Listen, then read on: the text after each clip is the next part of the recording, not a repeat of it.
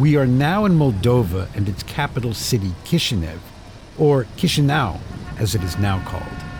And we're about to meet Moses Chubat.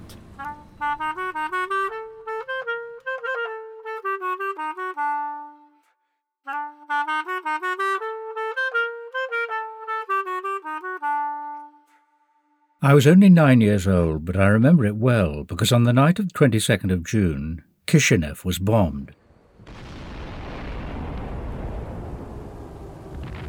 And in the morning we heard that the fascists had attacked the Soviet Union. Right away there was talk of spies. Someone said they found a grenade in the basement of the synagogue. No one doubted that the fascists would be beaten back, so Father took a cart with 2 horses, loaded it up with clothes, bedding and food, and we set off. But as we approached the train station, a policeman on horseback told us to turn around and go home. He assured us that the Soviet regime would never allow the city to be captured. 2 weeks later, we had to run for our lives with nothing but the clothes on our backs.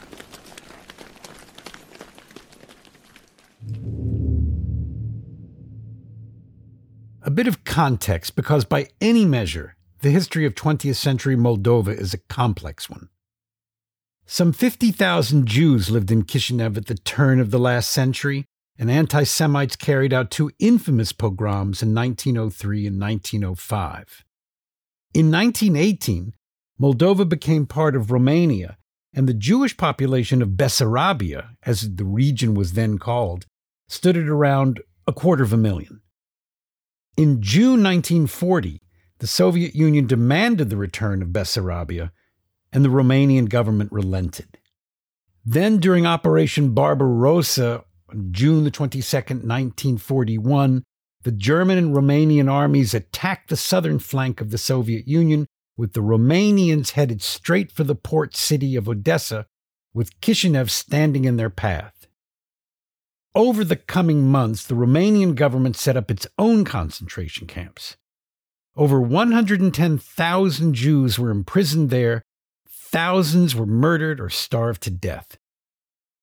Moses Chubat was born in 1932 to Shulim and Rosa Chubat, and he was interviewed in Chisinau by Zhana Litinskaya in July 2004. And on that day, when the fascists were closing in on Chisinau, Father rushed in and cried out that we had to go, now.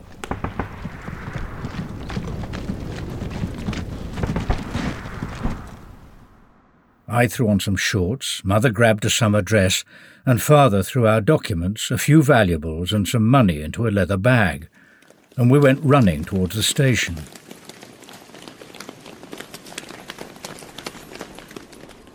It was me, my parents, my grandparents. But no sooner had we walked out into the street than we saw militiamen setting the houses on fire. Our wooden house went up immediately, but because of all the smoke, and our eyes were burning. On each corner of the town back then, there were always water barrels that you could use to put out fires. We kept stopping on just about every street and dousing our eyes to rinse them out.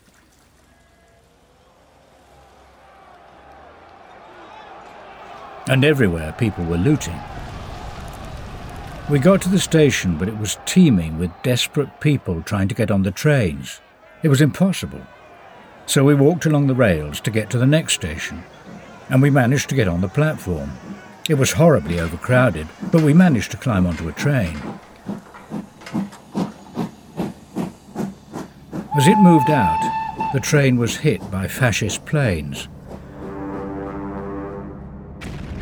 I remember all the stations and even our train were covered with tree branches, but it didn't help. Bombs kept falling. While waiting in a station, I watched one woman who had given birth to a stillborn baby swaddle it and talk to it as if it was alive and tried to suckle it. We travelled for days. We stopped in one collective farm after another. I think that every one of them was named for Stalin. We kept travelling for weeks, then months. We even took a steamship across the Caspian Sea. And while we were on the ship, German planes came after us, and we still kept heading east. Moses Chubat's family traveled 4,000 kilometers until they reached Uzbekistan. They lived on a collective farm. His grandfather died of starvation. His grandmother died of typhus. His father was conscripted into a Soviet labor brigade. For the next 3 years, Moses Chubat and his mother drifted from one collective farm to another. In one small town in Kazakhstan, he tells us, "The kids called me Little Yid and threw stones at me whenever I went out in the street. Our landlady protected me and fed me when she had a little something. I helped her about the house, worked in the kitchen garden, and watched over her chickens. By this time I was dressed in rags and had not been to school in 3 years. Then my father came to us. He was in bad condition, but he kept going into labour service so he could send money back to us, just so we would have something to eat. I remember the last time I saw him, he said to me in Yiddish, 'Mishenka, I'm to die for you so you can have a better life than I did.' Can you imagine what it's like for a 13-year-old boy to hear that from his father? My mother saw him off, and she came back in tears. A year later, we were allowed to return to Chisinau, but there are no miracles in life. I was given my father's death certificate. From the time his world imploded in June of 1941, Moses Chubat lost his grandparents to hunger and disease, his father literally worked himself to death, and he and his mother had lived on a starvation diet for nearly 5 years. At the age of 14, Moses Chubat was finally able to go back to school again in Chisinau. He told us how humiliating it was to be the oldest kid in his class, but he studied hard and attended university. I was a terribly serious student because I had so much to catch up on. My life had ended in June 1941 and I had to start all over. I didn't smoke or drink, didn't even notice girls. In university, I was in a statistics class, and one day I finally noticed the girl who'd been sitting next to me all semester. Her name was Lialia Rakia. We went for a walk. Then more walks, and she told me she was Jewish. I really liked her, so our mothers met, and on a frosty morning in December 1957, Lialia and I were married.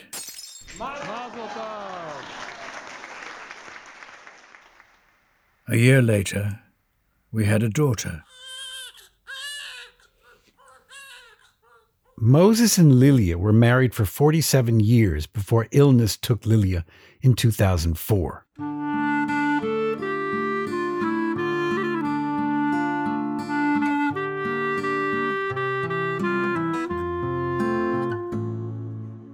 Since then, Moses became a regular visitor in the Chisinau Jewish Community Center, attending social events regularly.